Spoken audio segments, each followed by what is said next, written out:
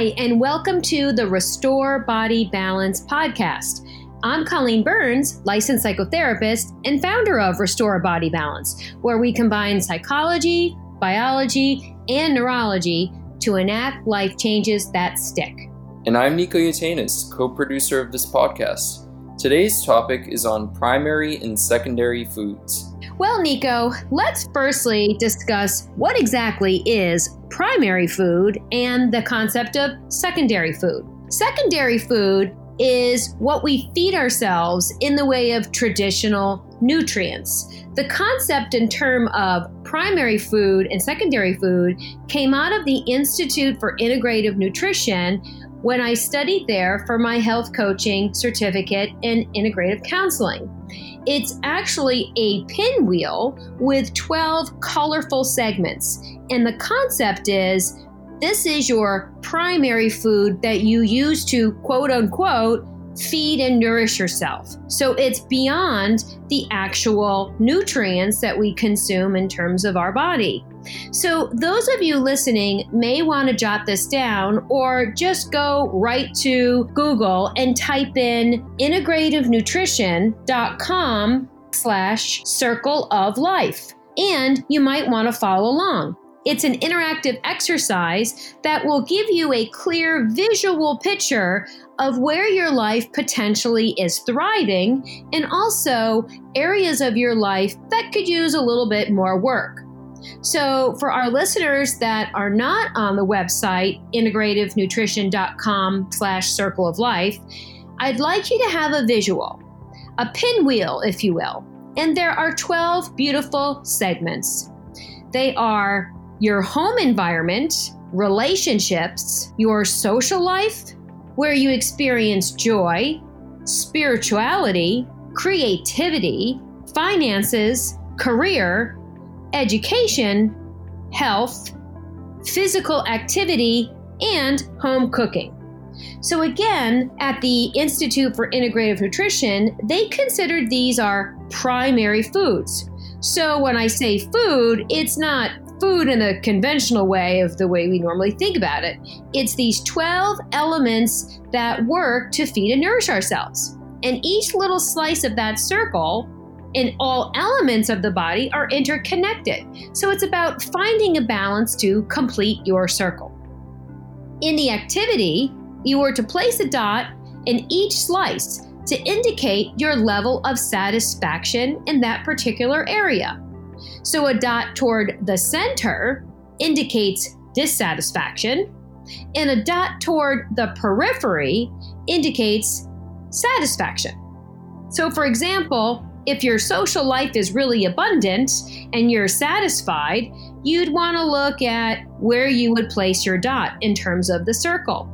And you would go around and around and around until you would actually connect all the dots. So for example, right now, home environment might be a level of satisfaction for some people finding safety, and it might be a level of dissatisfaction for those of us feeling cooped up. Or let's say, for example, finances. We could be feeling stressed about finances or comfortable with our finances. And so as you connect the dot, you want it to be as circular or round as possible. Nico, do you have any questions? Because I think you might have participated in this. To what degree are these connected? Okay, so they're connected in that, let's say again, you want to put a dot in the circle, and so you could have a perfectly round circle, right? What we'll get into in just a second is you'll begin to see like some circles are really round and some might be really jagged, meaning that's the area that is not in the level of satisfaction that we would want to work on. So for example, maybe a relationship. I know right now it's really tough for people that are either in a relationship and can't see their loved one or are seeking a relationship, but with our current climate of social distancing, can't really get to know somebody. So that would be an area of dissatisfaction that we might want to work on. Make sense? Mm-hmm. That's a very simple approach to a kind of complicated process with the connect the dots. I think it's a really easy way to approach it, and I loved that game when I was young. So what did you love about it? It was really fun to see the whole picture in the end. All of those little dots made something not completely clear or in my line of sight. I used to actually have a competition with my siblings to guess what the picture would end up being. And that applies to this activity too. Looking at each dot or element within the circle, I didn't really think about how my dots would reveal what I need to devote more time to. Exactly, Nico. So, what did your dots reveal? What do you think? Was your circle a little round or a little wobbly? It was definitely a little wobbly. Definitely not a full circle with the current situation. But what does the circle as a whole represent? The circle represents imbalances in what we're calling, quote, primary foods, end quote. And it provides a startling point of reference for determining how you may wish to spend more time and energy to create balance and joy in your life. So the rounder and wider the circle, the healthier and happier you tend to be. And again, at the Institute for Integrative Nutrition, we discovered how to help people round out their circle of life. Already being a licensed psychotherapist and a cognitive behaviorist, it was very exciting to actually be able to give somebody a wonderful tool, a visual tool, and they could basically look at areas of their life they wanted to improve on. I thought it was kind of cool. Don't you think so, Nico? Yeah, it is. I wish it was interactive on the website, but for those of you listening, you can print it out and draw on it, or even take a picture of it on your phone and draw over it. That's what I did. Oh, that's funny, Nico. I did try it this morning just to make sure. Maybe I was using a different browser. Oh, that's strange. I was using Safari, and I know that that's not really supported by a lot of websites, so let me try it in Chrome and see if it works. I'm pulling it up right now.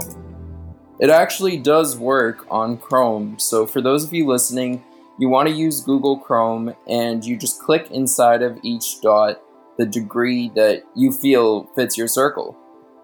So after a compliant completes the circle, we can identify these imbalances and determine where to spend more time and energy to create balance. It works perfectly with my own integrative approach to health counseling. The Institute for Integrative Nutrition, or IIN as I'll refer to it, also has the concept of crowding out food, or crowding out in terms of our primary food and secondary food, things that don't necessarily go with our thoughts, habits, and behaviors or goals of where we might want to see change. So for example, crowding out with secondary food, which is again the food we actually put in our mouth in terms of nutrients, you might say, okay, well, instead of changing your lifestyle drastically and you want to get more greens in, so maybe add something to your plate as opposed to taking it away. Most of us see something like a diet or eating healthy as a restriction and bad, but IIN's idea of crowding out means, well, go ahead and throw some of those salad greens on your plate as opposed to maybe taking away the baked potato. And also it's the idea of starting to say yes to things that sometimes you would have said no to. And that's the same with primary food, where you might see this imbalance. So instead of saying, gosh, I wish I could exercise more, let's find a way to add something to your circle of life in terms of lifestyle change and movement. Oh yeah, I know that concept very well. I never put a name to it before, but if I find myself excessively snacking, I'll substitute the snacks for crunchy chickpeas or baked falafel. It fills me up and makes me feel nourished. But even beyond food, I remember reading something in the book The Wisdom of Sundays that really stuck with me.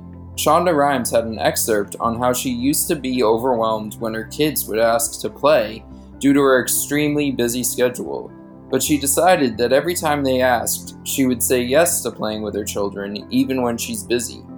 Because it could be just as quick as 5 minutes, yet it meant a lot to her 3-year-old who she realized doesn't have a concept of time. And that example is applicable to so many situations. Like what you just said, it's saying yes to things healthfully. That's a wonderful example, Nico. I'll have to look into that. And really, That's what health coaching is all about, and counseling in general, especially when our listeners either visualize or go to that browser for IIN and they can do their own circle. You can discover what gives you meaning and nourishes you, and of course, your level of satisfaction with them. During our current time, my clients often are saying right now they're just missing time with extended family and friends and touch. They want to hug their moms and dads and celebrate graduations and birthdays. So we can actually use this circle of life to course correct and even help elevate our moods by getting creative and finding new ways to round out that circle. It's also the concept of what we call bio-individuality. It's the one person's food is another person's poison. So, like you said a minute ago, the same holds true for here. Marriage might be bliss for one person and, well, not so much for another. It's also looking at that level of satisfaction, and it's very individualistic. And that's tough right now with social distancing, as those who feel lonely and isolated, or on the flip side of that, trapped inside with their significant others. I can attest to that for sure, Nico. We talk about that, I know, often about things that start to grate on us, but ultimately, it is about going back to this pinwheel and looking at the concept of hope, right? So maybe we cannot go on a date, but people are playing ultimate frisbee outside for first dates and going on a social distance walk. For example, I was at Walden Pond this week. I think I've mentioned my son is an avid swimmer and truly a fish out of water without his team and pool time. So we bought a wetsuit and hit the beach when it was safe to return. And now that the weather is warmer, he trains every day in the morning at Walden Pond. And so again, it's that idea of looking at where he had a dissatisfaction in his life, and we course corrected. So even though he'd rather be sometimes sleeping as his friends are or online gaming, this is meaning more to him. So again, it also helped to round out his diet, his mood, and his sleep. So that one little change rounded out that circle with identity in athletics. So course correction in one area can lead to improvement in another. That's right. At the Benson Henry Institute for Stress Management and Resiliency Training, as we call SMART, we said we treat the cause, not the symptom. So you write it down, you make changes small, and most importantly, manageable. And then you take a step in that direction. It doesn't have to be a leap. And again, we want to connect physical symptoms to their origin. So Advil could treat your headache, but you're treating the symptom, not the cause. What's causing the headache, right? We used to say you want to look for the, quote, root cause. And remember, during our current times, you cannot get everything you want from one person. So we need to diversify our needs, just like one diversifies their portfolio when they're making investments. So maybe part of your life is dissatisfaction. Let's take spirituality. Maybe you can't go to a mosque, a synagogue, or a church, but maybe they offer it online. And maybe if that's not satisfying to you, you might want to increase another area of your circle. And again, finding a little bit of that reappraisal. Yeah, as you said, the circle of life almost reminds me of a stock portfolio. And they say to diversify your portfolio, and they show it as a circular pie chart. So that way you don't have all of your eggs in one basket, and if one stock tanks, the rest of them could theoretically still help you stay afloat. Right, and at Mass General Hospital at the Benson Henry Institute, we looked at it as a battery. So for those of you that can't conceptualize the pinwheel, which is the circle of life, we can also use the analogy of a battery. So at Benson Henry, we would say, okay, what charges your battery and then what drains it? Clients are often surprised. So let's give an example, both with the battery and the pinwheel. This is somebody I worked with not too long ago, and she was a town selectman on a board, and initially she said that charged her battery. But in the end, when we actually looked at it, it really came down to the fame and the notoriety that was exciting for her. But in the end, it was draining her battery. She was having to deal with the hassle of parking, and the meetings tended to be at night after her long day at her day job. And then she usually ate something unhealthy like fast food on the way home, leading to indigestion, a poor night's sleep, and a regretful and cranky start to the next day. I call it an emotional hangover. So we reconfigured her circle a bit with some coaching. She began to meal prep, especially on the days she had to go to these meetings. And then, because she loved home cooking, this offered her a light snack to attend before the meeting, and then she had something light and healthy and nourishing when she arrived home. She also looked at going to these meetings and thought, gosh, that's really taxing on me. Maybe I can ask to go bi-weekly to the meetings. They said that would be great, and if she could just call in on those days that she stayed home, it'd be a wonderful fit. So the next thing she knew, she was walking her dog during that time that she had to be on the phone, getting exercise, thus improving her sleep and decreasing her stress. Does that make sense? Yeah, it does. One small change led to positive course corrections. I remember I used to get annoyed when I would be the one stuck with dog walking duty in my large family. Don't get me wrong, I loved my dog so much, but the task or obligation of taking out the dog routinely when others were home and didn't feel the need to was angering me. But then I turned it into time to discover new music. I course corrected and actually started looking forward to it. Wonderful example, Nico. We tend to focus on the wrong things, right? Like we've said, the brain is drawn toward bad news. And because, like we echoed last week, it's bad, the brain sees it as, oh gosh, I don't want to experience that again. We better remember it as to not repeat it. But then we just end up ruminating on it. See, our evolutionary brain was not perfect, and yet we see now where we can actually retrain it. Just like perseverating, we need to antidote the stress with good news. And this really is the idea behind this primary food and circle of life, right? We're looking at what can we be doing in terms of small changes, but we also give the brain a choice, that drop-down tab that we often mention. And then I say, give your brain a choice and you give it a chance. Don't forget, rumination, which is just running something over and over and over again in your head, is just our brain's way of trying to solve a problem.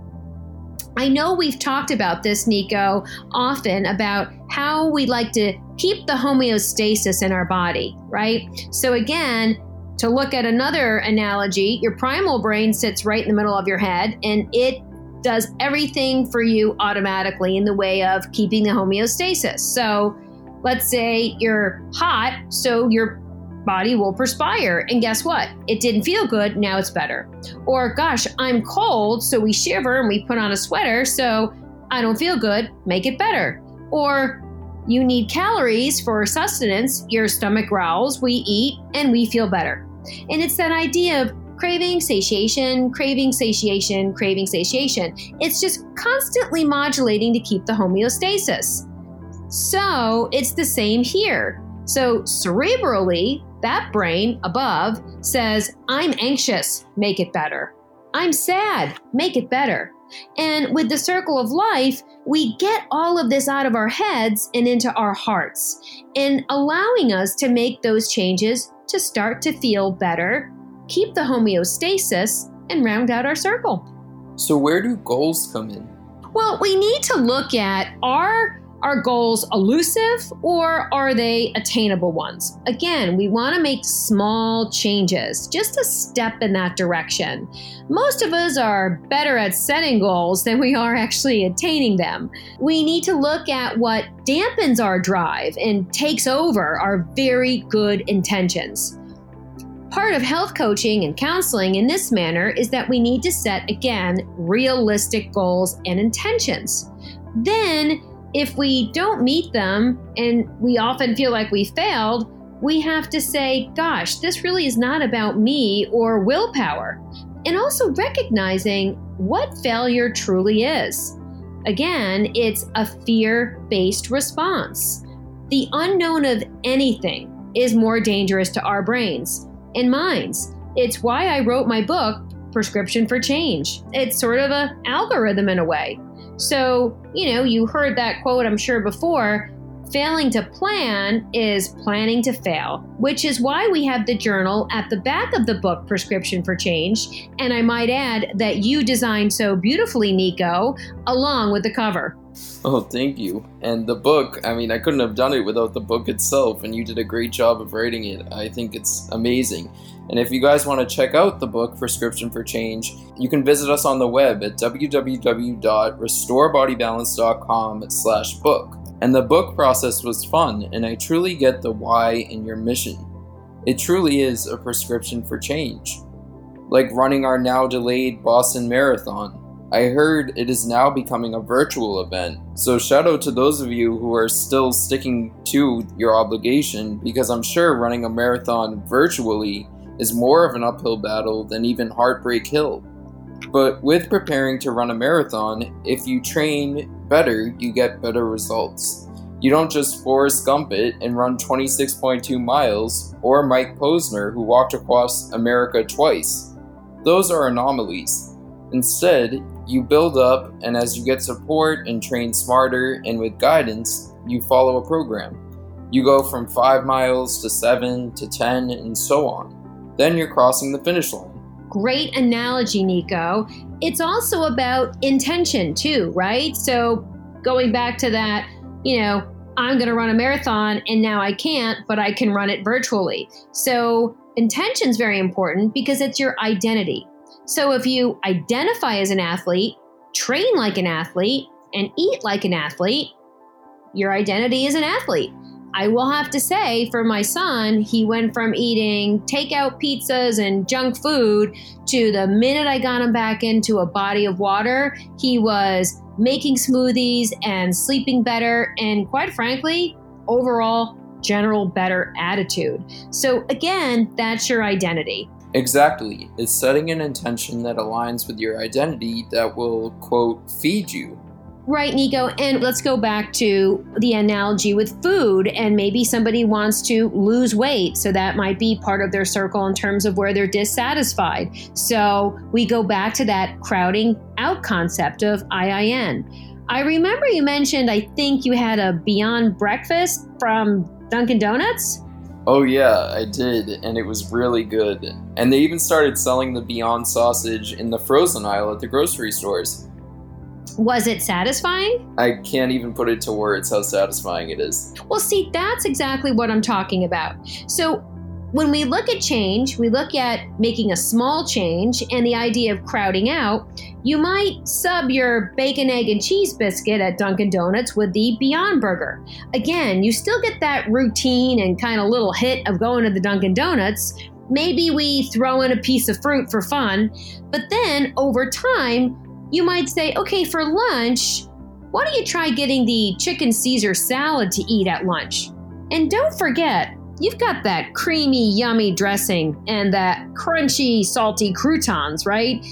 Yet again, we're just inching our way to you eating a salad, right?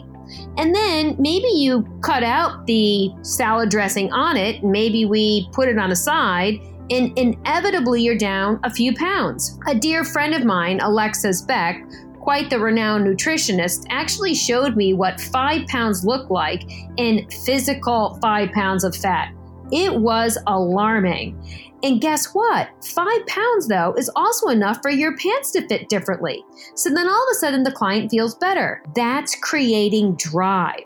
So they come back and they say, wow, that actually felt good. What else could I do? So then we say, well, maybe swap out the egg wrap from Dunkin' Donuts and you go to Starbucks and have maybe some fruit and yogurt. And then maybe it's the Caesar salad again, but we hold the dressing and add some chicken, or we have the dressing on the side. You see where I'm going here. Once somebody's down 5 or 10 pounds, all of a sudden they're starting to make a choice. that feels better. That feels better. And again, when we've echoed this in previous podcasts, the brain is drawn towards bad news, but it's always seeking a better life. And that's drive. I see where you're going with this. Then they are down 10 pounds and really now a pant size, and they feel better and want to keep going because it's actually working. Yes, and not only is it working, it's creating drive, right? So we're not looking at restriction or deprivation. I remember Alexis Beck used to say, you don't want to restrict food and you don't want to use food. You just want to eat food.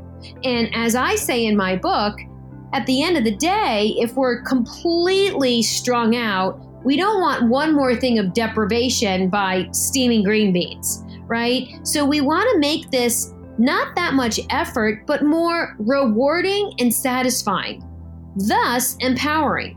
And then the achievement becomes quite realistic and the effort becomes worthwhile. So as you said, it's your return on your investment, so to speak. Just like the example I said with the gal who is a selectman. We eliminated one stressor, making room for 3 changes. And boy, our famous Freud knew about drive, right? It's hard to create inertia. But when it comes from the inside out, then we have momentum. And you're not pushing the boulder up the hill, you're rolling it down. What about setbacks, or if the change didn't work? It sometimes can be a slow process where changes aren't immediate and you don't get the instant gratification of results. Yeah, your mind is constantly telling you to stay away from change, like we said. And that something is in the form of a hurdle or a stop sign, right? So stranger danger. So we need to start looking at it a little bit different. I like to say, hey, failure is not failure. It's just a detour. And then we don't see that hurdle or the stop sign, right? And think about what it feels like to actually have a detour. And I'll say this to people all the time. We take Pavlov and the dog, our wonderful habituated brain. So the first time you're going to work and you see those orange construction signs that say detour, you might go in that stress-based response, feel a little stressed. You're following the signs only, hoping to get back to Main Street so you can get back to work. But then the next day, you're a little calmed down because you know it's a detour, but you eventually made your way back to Main Street and you got to work on time. But by the 4th or 5th day, you're just cued stimulus response. I take a left at the tree, a right at the gas station, go around the rotary, and I'm back on Main Street. So thank you, Pavlov. Sometimes that elusive goal or object gets the better of me, and I binge watch YouTube or Netflix, or even my most recent go-to, Curb Your Enthusiasm. It's a form of procrastination. Right, Nico. And you know, this is where I say to people, you need to give yourself permission to be human. Gentle, loving kindness, right? Maybe you need it to recharge. Recent research found that people who tend to procrastinate are feeling negative emotions, such as sadness, anxiety, and the fear of failure. So doing something enjoyable antidotes that stress. And then after, you remind yourself of your goal when you're rested and recharged. What about the catastrophizing? Sometimes we get overwhelmed that it won't be worth it in the end. Right, been there, done that.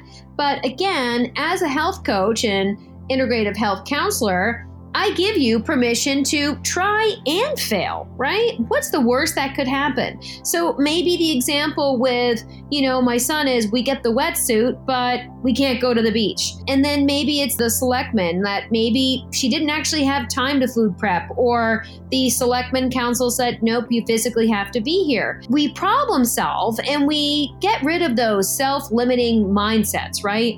We need to go back to that idea of mindfulness and identity, picturing ourselves winning and achieving that goal. How do we course correct?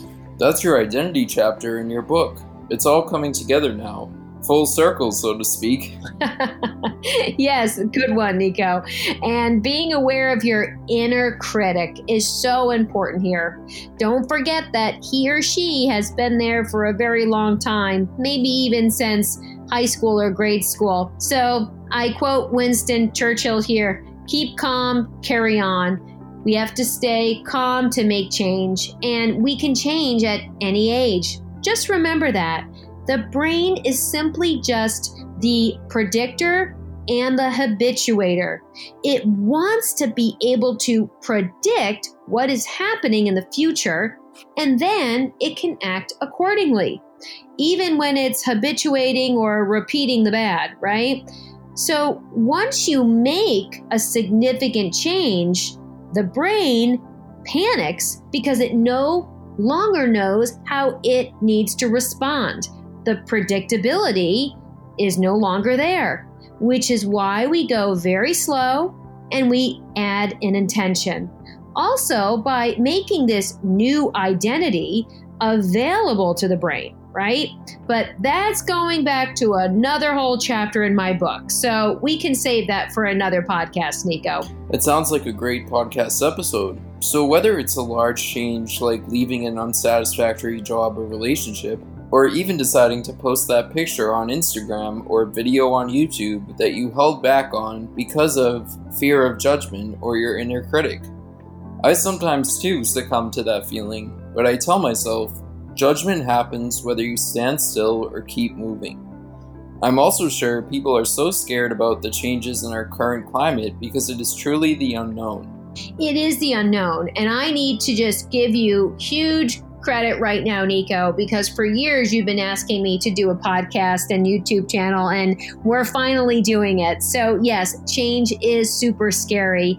And right now with our current climate, you're right. We have no idea what's ahead of us, and there's no predictability. So it's that concept that I say being comfortable, being uncomfortable, because all of this discomfort is temporary until we make it the new norm and thus familiar. Either adding a salad to your meal or taking a walk with your dog, like you mentioned. Initially, things are uncomfortable, but the more we do them and reappraise them, they become comfortable and thus familiar, and then the brain doesn't fear them. Exactly. Thank you, Colleen. It looks like we have once again learned a great deal today. To sum up, we learned the need to round out our circle of life to live a more fulfilling life. We learned to realize that it is possible to change your behaviors, to be forgiving and not give up when we feel that we've failed and use the term detour instead, and be prepared in advance to counter those self-limiting thoughts or inner critic when we feel frustrated and discouraged. And to engage in activity that boosts faith in yourself, align your thoughts, feelings, and behaviors with goals, and perhaps look to have support from someone like yourself, Colleen, or a health coach as a guide on the side. So thank you for listening to this episode of the Restore Body Balance podcast. If you want to hear more from us with tips and tricks combining psychology, neurology, and biology, click the subscribe button. And also visit the YouTube channel or visit us on the web at www.restorebodybalance.com.